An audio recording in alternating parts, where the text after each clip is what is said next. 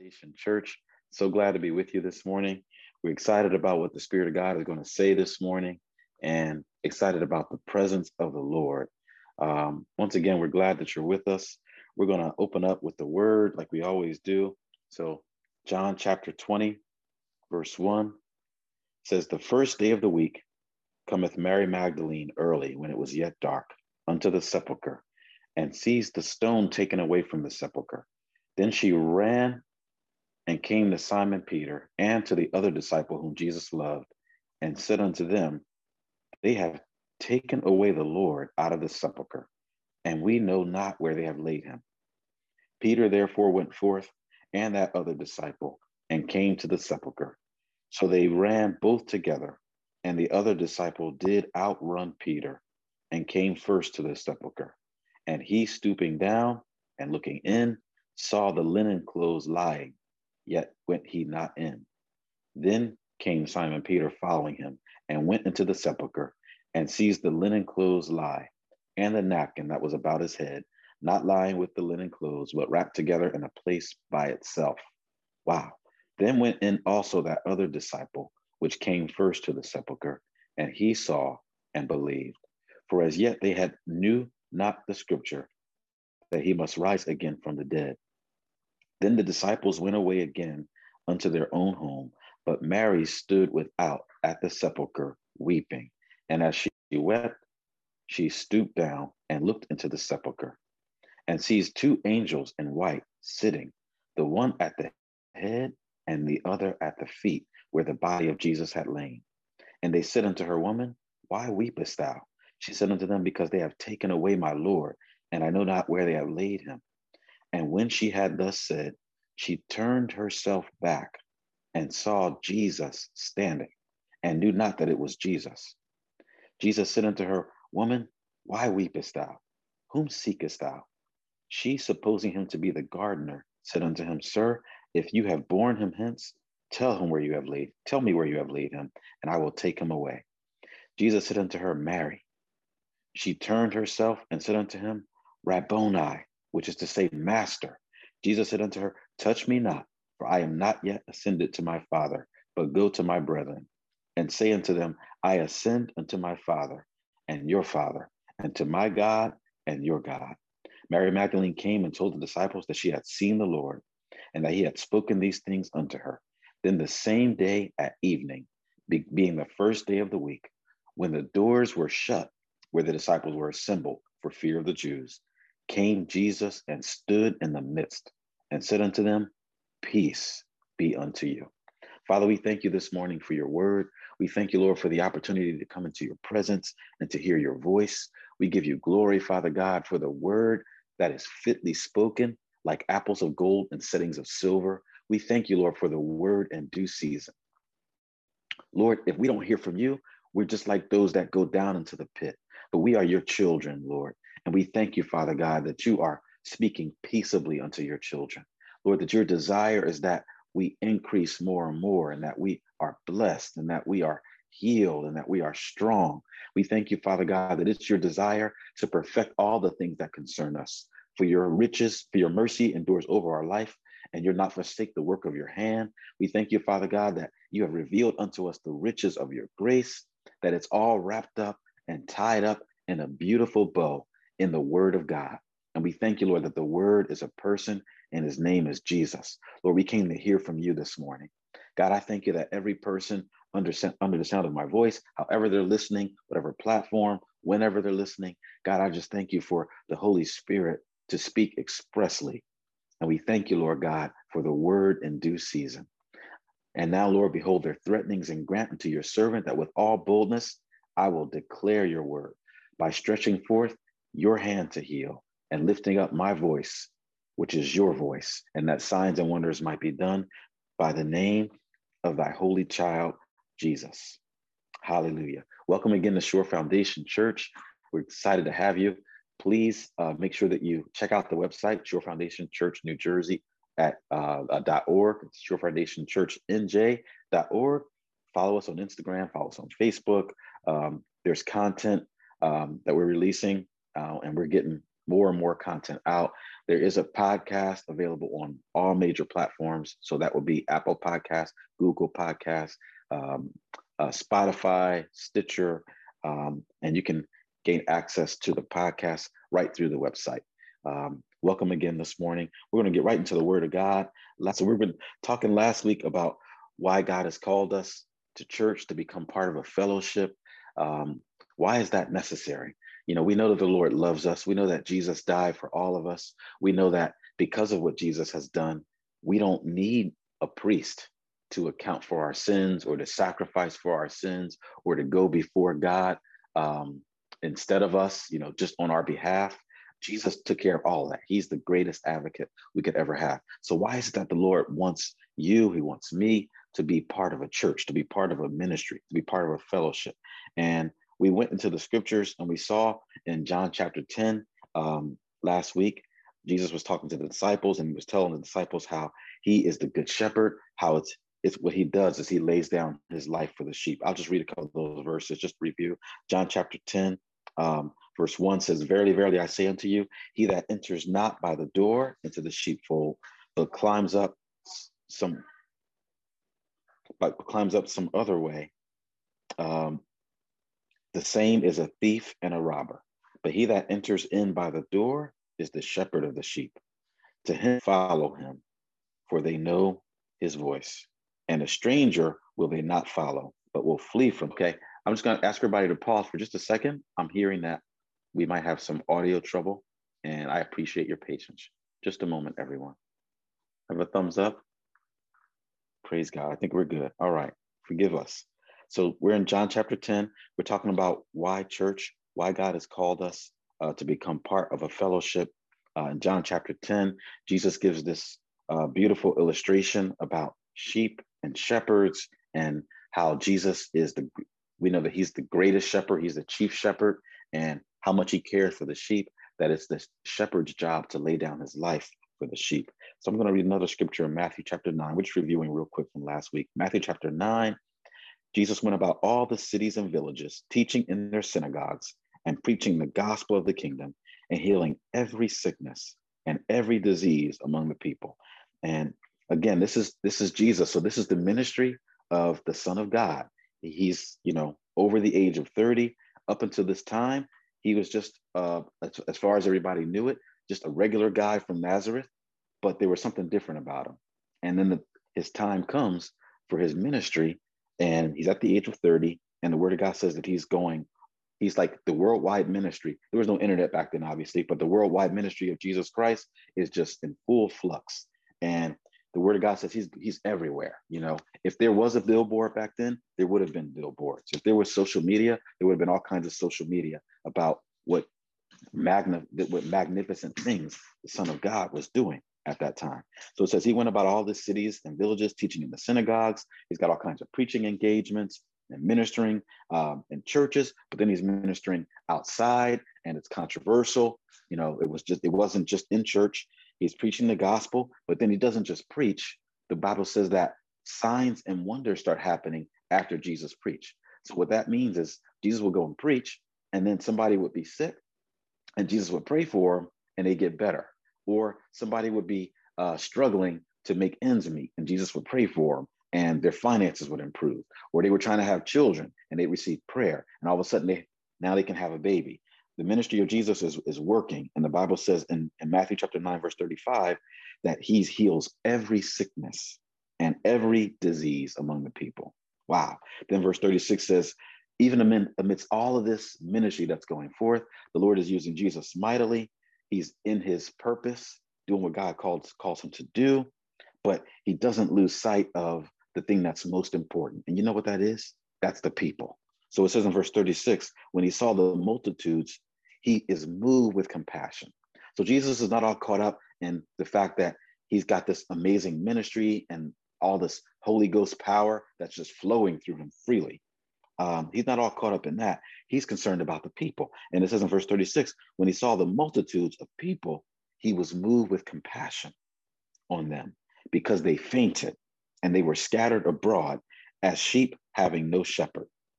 And one of the things we're talking about, why church, one of the things that's most don't don't have the proper backup, the proper support that only comes from being part of a fellowship, part of a church, which is basically the Lord assigning you to a particular body and under a particular shepherd. If without that assignment, we're going to be scattered and we're going to be fainting. The Word of God says, we talked about this last week, the Word of God has a lot to say about why it's good to be in the house of God.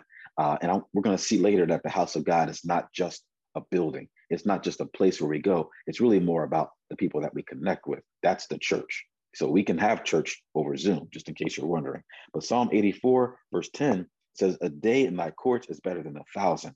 I'd rather be a doorkeeper in the house of my God than to dwell in the tents of wickedness. We talked about that last week, how the psalmist, God gave him some insight into all the miraculous things that take place. There's things that you can't even quantify almost when you are around God's people, and that we are worshiping together and hearing from God together and receiving from God together. The Word of God says that one day in that position is better than 1,000. And then it says, I'd rather be a doorkeeper. I'd rather be the person, even if I'm not in the front row, even if I'm not in the back row, I'd rather be the person holding the door and that type of atmosphere than be the president in some other place of prominence, because God's house is that amazing and that wonderful. Word of God talks about in Psalm 27, it talks about how the Lord is our light and our salvation. Who shall we fear? And it goes on and talks about how one thing have acquire, the Lord will answer you when you're in that presence. So Psalm 92, they that are planted in the house of the Lord. And again, we're not just talking about a physical building or a particular, place, so to speak. We're talking about being around God's people. That's what the church is a body of people. It talks about how when you're planted in that place, you will flourish in those courts. That's Psalm chapter 92, verses 12 through 14. Psalm 122 says, I was glad when they said unto me, let us go into the house of the Lord. So the Word of God has all these wonderful things to say about the importance of being in God's house and being in God's presence. And hallelujah. Then if we go down to Hebrews chapter 13 and verse 20, it says, now the God of peace that brought again from the dead our Lord Jesus, that great shepherd of the sheep, through the blood of the everlasting covenant. We talked about last week how Jesus is the great shepherd. And what does the great shepherd do? He lays down his life for the sheep. Jesus was our example. He laid down his life. He set us up for blessing, for increase, for provision. He set us up most of all to become the sons of God, to be the sons and the daughters of the Most High God.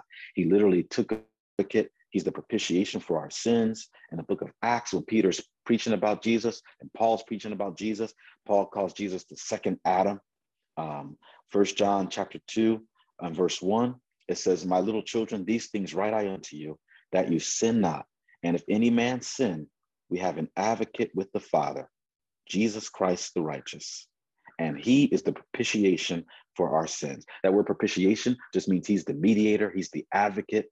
He's the go-between. He's the person that took our place literally, so that we could be in God's presence, so that we could belong to God. Wow, this is good news. So if you think God is mad at you, he's not mad at you. Jesus already took care of all of that for us. But God has called us to become part of a church because there's something there for us. There's something there that's greater that we can receive than if we're not part of a church, part of a local ministry. So I'm going to talk to you a little bit about under shepherds and how God gives us this fivefold ministries. We talked about that in Ephesians chapter 4 last week. Unto every one of us is given grace according to the measure of the gift of Christ. It goes on to say down in verse 11, he gave some apostles, he gave some prophets, some evangelists, some pastors and teachers. The purpose of this fivefold ministry is for the perfecting of the body of Christ. You and I are the body of Christ, and the Lord wants to perfect us so that he can come back for a church that is without spot and without blemish, for a mature church. In order to get that mature church, the Lord has these apostles he set up in place. Apostles basically establish things that are not in existence. They're like trailblazers in the spirit. Sometimes they plant ministries, but they can be planting anything. It's really pretty quiet and pretty confident. And it's really by the Spirit of God that the Spirit of God just speaks to them and they see. But then when they see, God, not no word ever fell to the ground. Then you have these people called evangelists. They go and they preach the word. They preach the word in and out, back and front, dark, light. Here means, in the Greek, it means poimen. And what that means is literally a person that's a gatherer. They gather people together. They like gathering people together. They have a gift from God to be able to gather people together. And when they get the people together, God has put something in pastors that allows that person, the pastor, to feed the sheep. The shepherds are there to feed the sheep. And then you have the teachers. The whole purpose is to perfect the saints. So there's all kinds of examples in the Word of God, because church is important and God wants us to understand the importance. There's all kinds of examples in the Word of God of why we should be in the house of God and why of Israel. And at the time that he was anointed, this is in 1 Samuel chapter 16, verse 11. Samuel said unto Jesse, we talked about this last week, are these all your children? And Jesse says, well, I have one more son. He's out there with the sheep. There remaineth yet the youngest, and behold, he keeps the sheep. And Samuel said unto Jesse, well, go get him, because all the other brothers that are here, well, they are handsome, they are tall, they are strong, they are wise, they are favored, but that they're not the one that God sent me to. For this is he. We're talking about why church, talking about pastors now. Then it says, then Samuel took the horn of oil and anointed him in the midst of his brethren. And right there, the Spirit of the Lord came upon David from that day forward. So Samuel rose up and went to Ramah. That's the prophet. He goes up and goes back. And then it talks about how the Spirit of the Lord that was on Saul, who was the king at that time, the Spirit of the Lord departed from Saul. And now he's troubled by God. That evil spirit that's on Saul leaves Saul every time David's around. So he tried to keep David around as much as he can.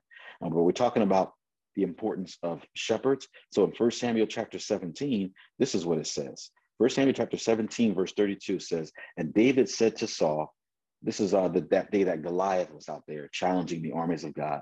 David says, your servant, Saul, I used to keep my father's sheep. As a matter of fact, I'm paraphrasing. I got somebody watching them right now, because David was a good shepherd. Anytime he had to leave, he made sure somebody was there to take care of those sheep, right?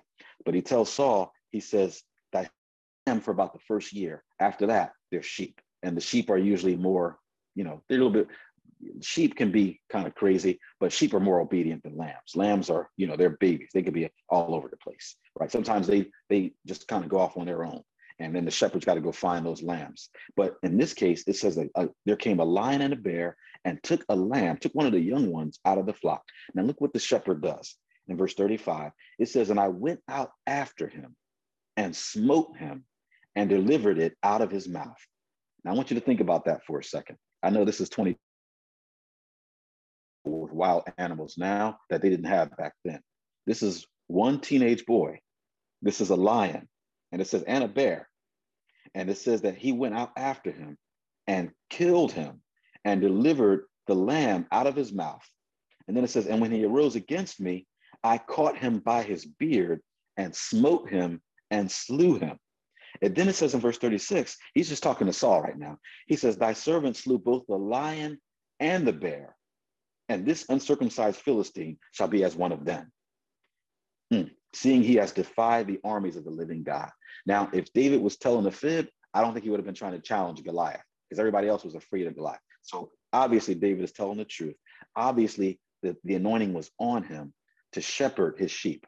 And so the operative point here is that God calls these people called under shepherds. And part of the job of an under shepherd is to protect the sheep from when the enemy tries to come in.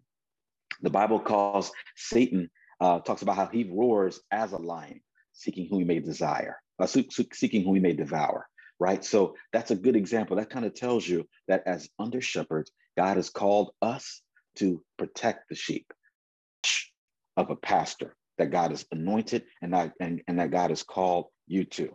Then the Word of God talks about how we are all like sheep. And this is all throughout the Word. God calls us, he calls us sheep. It says in Isaiah chapter Verse 5, but he was wounded for our transgressions, he was bruised for our iniquities. The chastisement of our peace was upon him, and with his stripes we are healed. Then it says in verse 6, all of us are like sheep. It says, all we like sheep have gone astray. We have turned every one of us to his own way. And the Lord has laid on him the iniquity of us all. The word of God calls us as believers, as people of God. The word likens us to sheep. Why did the word liken us to sheep? Because sheep go astray. Every now and again, even though they're part of a flock and they know it, they know this is where they're supposed to be. They know that this is where they eat. They know that this is where they get blessed. They know that this is where their wool gets combed. They know that around this time, they get sheared by their shepherd. They know that if they don't watch it, if they go beyond this point, they know that they are uncovered. If they go past a certain point, they could be outside of the watch of their shepherd. And the word of God says that we are just like that every now and again, we go astray. We go astray in our minds. We go astray with our thoughts, with our words, with our lives sometimes. And because we go astray, because we are given to iniquity, to trespassing, it says that the Lord has laid on Jesus the iniquity, the sin, we ourselves. It says we are his people. We are the sheep of his pasture. So the Lord is trying to tell us something here about church, about headship, about leadership. Part of the job of the pastor is the major part of the job is to feed the sheep, but the other part of the job of the pastor is to protect the sheep, as we saw in 1 Samuel chapter 17. Then there's some other things that happen when you're part of a church or when you're under a pastor. There's accountability that comes with that. There is coaching, there's support that comes with that. 1 Timothy chapter 2, verse 24 says, this is talking about the shepherd, the pastor. It says, and the servant of the Lord must not strive, but be gentle unto all men, apt to teach, patient, in meekness, instructing those that oppose themselves, if God peradventure will give them repentance to the acknowledging of the truth. What's that saying, Pastor John? What's that saying is that when you go to church, when you're part of a fellowship, part of a ministry, and you're under a pastor, you're under somebody that God has called and that's anointed, that person is not somebody that you report to. They're not somebody that lords over you. You only have one Lord. That's Christ Jesus. This person is supposed to be your servant. They're supposed to be an under shepherd of the Lord Jesus Christ, laying down their life, making themselves uncomfortable for your comfort. They're supposed to take the gift that God has given them and freely give it to you, right? So our, pastors, a lot of times, it seems like pastors feel like people belong to them when they don't. The pastor belongs to the people. If anybody belongs to anybody, no pastor has a church that belongs to him. No pastor does, because Jesus is the head of the church. If anybody belongs to anybody, the pastor belongs to the people, because the word of God says that the servant of the Lord, the pastor is the servant of the Lord. He must not strive. He must be gentle unto all men. He must be apt to teach. He's got to be quick to teach. He's got to be patient. Remember, we read in Matthew chapter 9, when Jesus saw all the multitudes, and it says that he had compassion on them because they were sheep having no shepherd. The next thing that Jesus does is he tells the disciples, let's feed them all. Because that's what pastors do. When they gather all the sheep together, they are most concerned that the sheep need to eat. Because if the sheep don't eat, they're going to be fainting. They're going to be scattered. They're going to be all over the place. They're going to be unstable. They're not going to be able to listen. They're not going to be able to stay out of harm's way if they're not fed. That's the first thing that the Lord wants to do, is he wants the sheep to be fed by their pastor.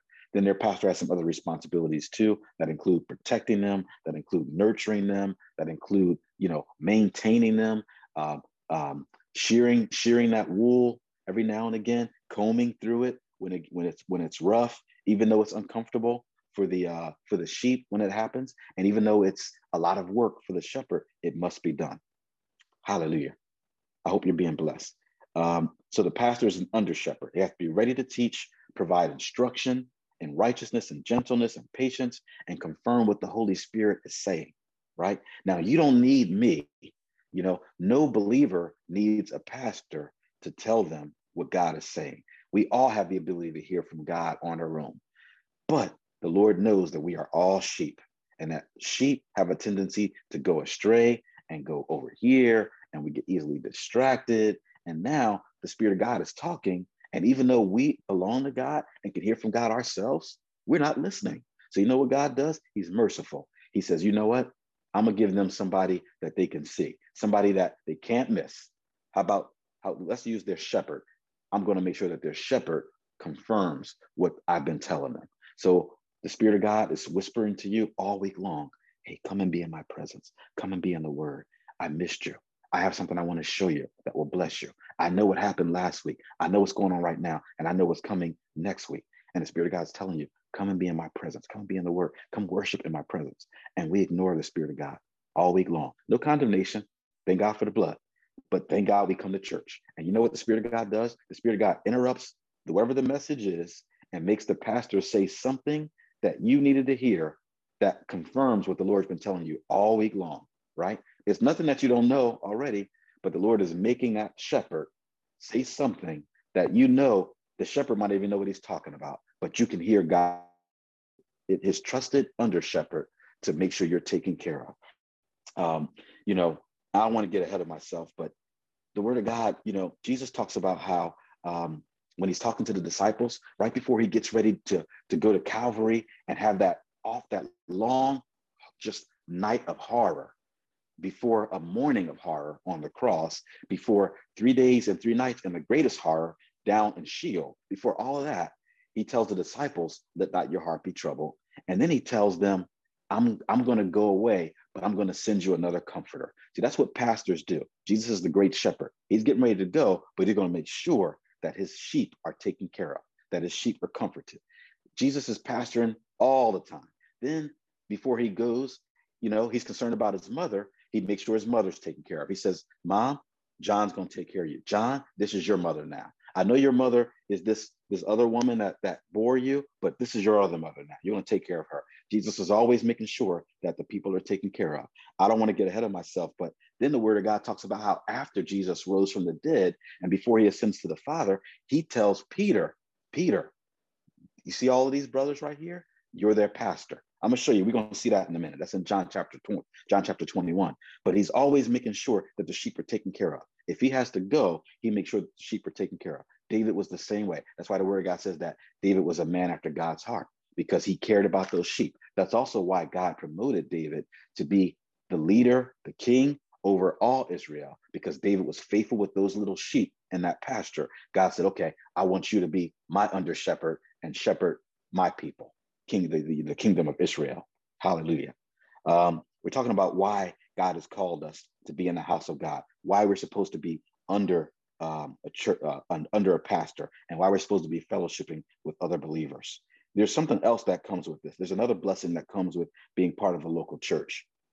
Here's the other blessing, is that it gives us an opportunity to be in a place of blessing, where God's hand is moving, where the Holy Spirit is moving, and all we have to do literally is put our feet in the pool and we'll get wet.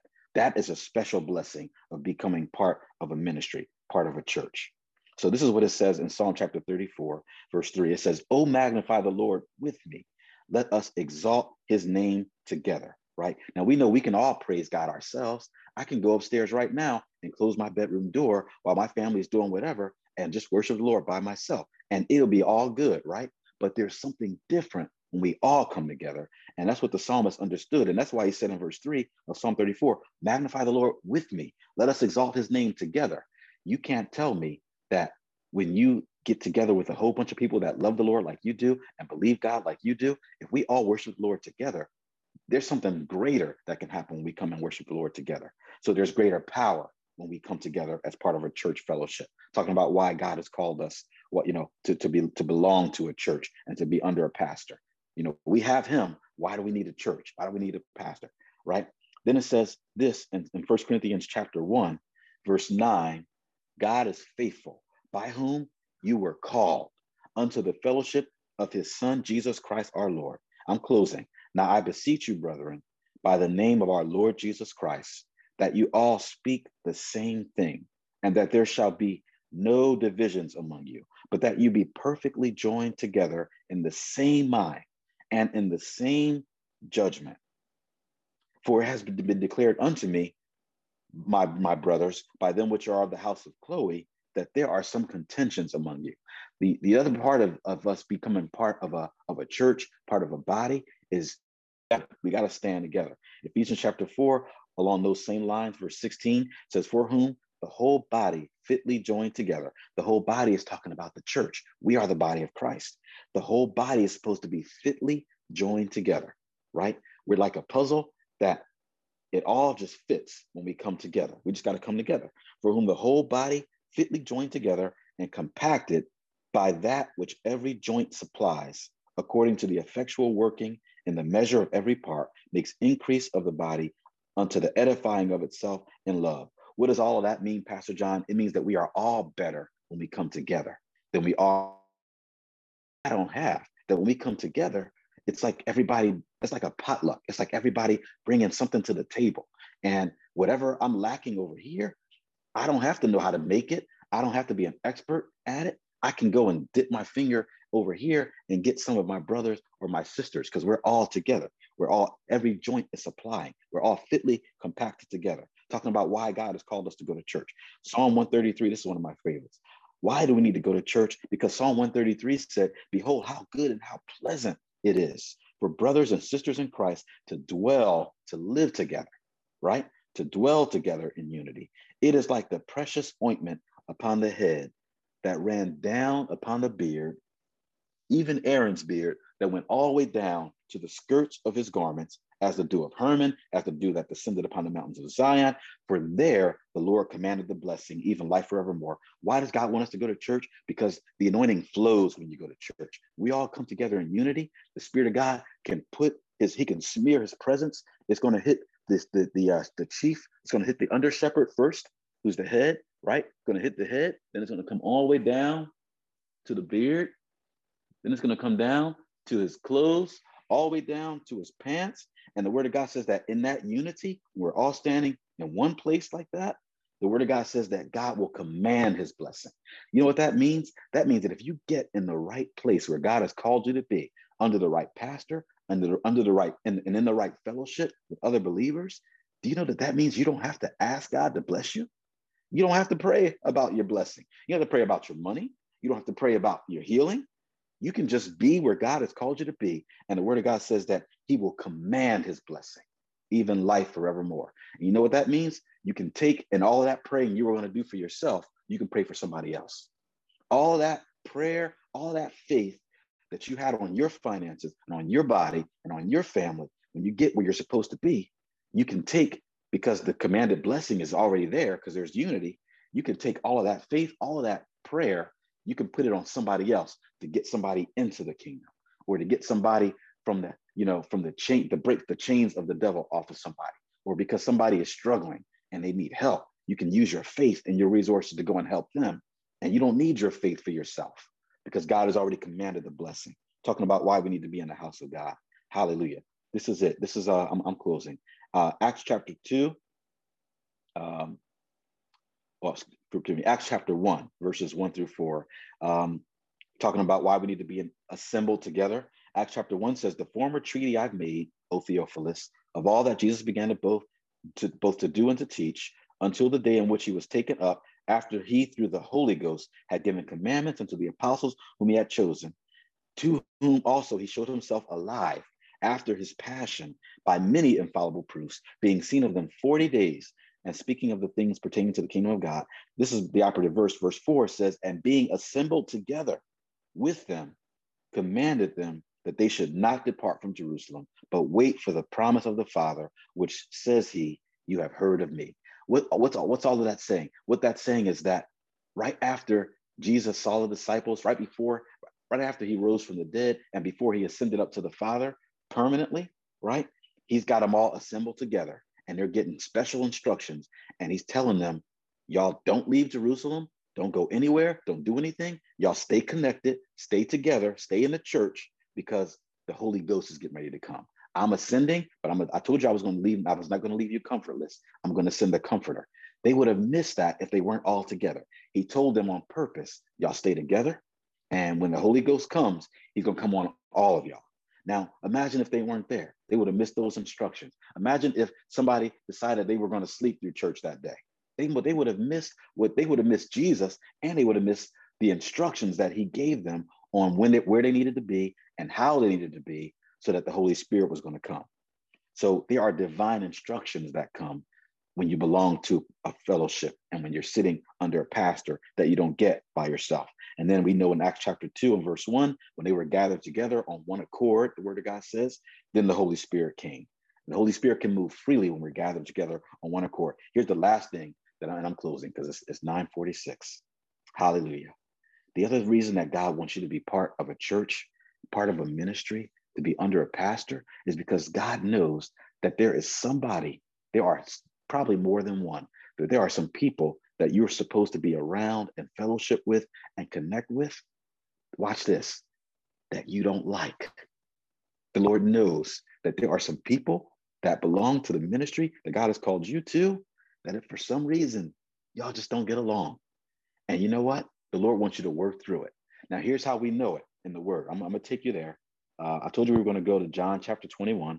We were just in Acts, so we're just going to flip back a little bit here. John chapter 21. This is really going to bless you. I'm closing. John chapter 21, and this is really powerful. It says, after these things, Jesus showed himself again to the disciples at the Sea of Tiberias. And on this wise showed he himself. Now, this is the Apostle John talking, okay? And he's telling the story about how we already read how, he outran Peter to the tomb, but he didn't want to go in. Peter goes in, and Peter can see that the things that they had wrapped on the body of Jesus, the part that covered his head was neatly folded. The other stuff was just kind of laying there, and all these things had happened, and Jesus had rose, and they're like confused. They don't know what's going on because they just saw him die, and John was there, right? Then it says in verse 21 here, verse 1 of chapter 21, and these things Jesus showed himself again to the disciples of the Sea of Tiberias, and on this wise showed he himself. It says they were together, Peter and Thomas, called Didymus, and Nathanael of Cana in Galilee, and the sons of Zebedee. So that's John, that's the author, and his brother James, and two other of his disciples. Peter says unto them, I'm going to go fishing. They said unto him, okay, we'll go with you. Now they're all called. Jesus has called them to go and preach the word. And they just saw Jesus rise from the dead, but it's almost like they don't know what to do. So Peter said, I'm going to go back to my fishing business. And they said, okay, we'll go with you, right? So we can already kind of see signs there that God has called Peter to kind of be the pastor for the disciples. But they're actually transitioning from discipleship into apostleship, right? So then it says, we're going to go with you. So they went forth, they go to a ship. That night, they didn't catch any fish, right? Now, this is how you know when God has called you to do something and you're doing something else. This is one of the reasons that you can tell, is because whatever you're doing, you might be good at it and it's not working out. Peter was good at this fishing business and it wasn't working out. He knew exactly what he was doing out there. And it says all night, they didn't catch anything, right? You know why he didn't catch anything? Because he was supposed to be a fisher of men now. He wasn't supposed to be fishing for fish in the sea. He was supposed to be fishing for men. So it says when the morning was come, Jesus stood on the shore, but the disciples didn't know it was Jesus. Then Jesus said unto them, children, did you catch anything? You have any fish? You have any meat? They said, no, right? Then he says unto them, well, put the net on the right side of the ship and you shall find. Now, if I'm in that boat with Peter and I hear somebody say that, I'm already thinking, oh, it's got to be the Lord, right? It says they cast therefore, and now they were not able to draw it in for the multitude of fishes. Look at this. Even though Peter is outside of the will of God technically right now, the Lord is still blessing him. But that's also a little check to say, okay, come, let's get back to what I called you to do. Then it says in verse 7, therefore that disciple who Jesus loved said unto Peter, it's the Lord, right? John's talking about himself. He told Peter, it's the Lord. Now, when Peter heard it, that it was the Lord, he girt his fisher's coat about him, for he was naked. Peter was a real fisherman, my Lord. He was naked and did cast himself into the sea. He jumped into the sea. The other disciples came in a little ship, for they were not far from land, but it was 200 cubits, dragging the net with the fishes. We'll keep on going. Jesus cooks for him, basically. But here's what I want you to see. It says right here, tells him to come and dine. Then it says in verse 15, let me go back to 14. It says, this is now the third time that Jesus showed himself to his disciples after he rose from the dead. Here we go, verse 15. So when they had dined, Jesus said to Peter, Simon, son of Jonas, do you love me more than you love all of them? Right? That sounds like a rhetorical question, but Jesus asked it, right? And it says, he said unto him, this is what Peter said, yeah, Lord, you know I love you. And then Jesus tells him, feed my lambs, because he's a chief, because he's a shepherd. He loves his sheep. He loves his lamb. And he's most concerned about you and I's spiritual health as his sheep and as his lamb. He tells Peter, feed my lambs. Then verse 16 says, he said to him again the second time, Simon, Peter of Jonas, do you love me? And then Peter said to him, Lord, you know I love you. And then he said unto him, feed my sheep, right? My Lord. Then verse 17 says, he said unto him the third time, Simon, son of Jonas, do you love me? Now, if I'm Peter, I'm starting to feel some kind of way too. I'm ready to cry. The Lord is asking me 3 times, like I don't really love him. It might make me question, do I love the Lord? The Lord asking me 3 times like that. He said unto him the third time, Simon, son of Jonas, do you love me? Peter was grieved because he said unto him the third time, do you love me? And he said unto him, Lord, you know everything. You know I love you. Jesus said unto him, feed my sheep. That's why you need to be in the house of God. Is because you and we are sheep. You know, if you just got recently born again, you might be a lamb, but you belong in the house of God. You belong among the brothers. You're supposed to be part of that flock so God can feed you, so that God can speak to you, so that God can bless you. But the other part of being part of that flock is there's going to be somebody in that church, in that fellowship, that you just don't really get along with and that you just don't really like. But God needs you to get with that person because you'll actually sharpen each other. And my point with that is this relationship between Peter and John. They had problems. If you read your Bible, Peter and John had issues. I don't think they liked each other very much. The Word of God says that Peter was a fisherman, so he was blue collar. The Word of God says that John came from the Zebedee family. They were rich. They had money. As a matter of fact, they were financing a lot of what Jesus was doing in that 3 years of ministry. I'm closing. I didn't forget. They were financing a lot of that. And as a result of their financing, you know how we can be as people, right? Peter's blue collar, John has got a silver spoon in his mouth, but the common denominator is that Jesus told them both, follow me, and they follow. They clash a little bit, right? So they don't like each other that good. They don't like each other that much. Then to make things worse, every time Peter turns around, John is hanging around Jesus. Every time Peter turns around, John is laying on his shoulder. John is laying on his chest. John is always trying to be up on Jesus every single time. Peter's like, man, can we get back? You know, Jesus told me upon this rock, I'm going to build my church. Why is John always around? Then every time Jesus goes to do something major, the Word of God says it's Peter, James, and John. Peter cannot escape John, but also John can't escape Peter. So John's mother tells Jesus, hey, my sons, can they be close to you when we get in heaven? Can they just kind of be the closest ones to you? And Jesus says, well, that's a hard question you're asking, ma'am. We appreciate all the seed that you're sowing, but what you're asking, do you see how we do as people? You know how we do. So she's asking for something like she can pay for it, right? My point with all of this is that there's somebody in the church that you're going to clash with. These two clash the whole time. The Word of God says that, when Mary came to tell them that Jesus had rose from the dead, they're always in competition. John outran Peter to get to the tomb, right? But then John don't want to go in. But Peter's not afraid to go in. Peter goes in. We see it right here again. Jesus is calling to him from the shore, and John says, it's Jesus. Don't you realize it's Jesus? He probably snapped at Peter. It's Jesus. Don't you realize it's Jesus? And John, thank you, John. We appreciate that. But Peter's the one that jumps out of the boat and swims. He's like that passionate about Jesus. They were always competing with one another. And God wants there to be somebody in the ministry that challenges you, but it's not for you to be in competition with that person. It's for you both to be made better. And you know what? They're both made better. Because in Acts chapter 2, when they're all promoted from disciples to apostles, the Word of God says that Peter preaches, and in one day, 3,000 people get saved. Word of God says that Peter and James and John were at the house of God at the hour of prayer, and they just are healing people, just doing miracles. And Word of God says that Peter's shadow is healing people. So just want to encourage you that there is great value in being in the house of God, being under the right shepherd. How you know you're under the right shepherd?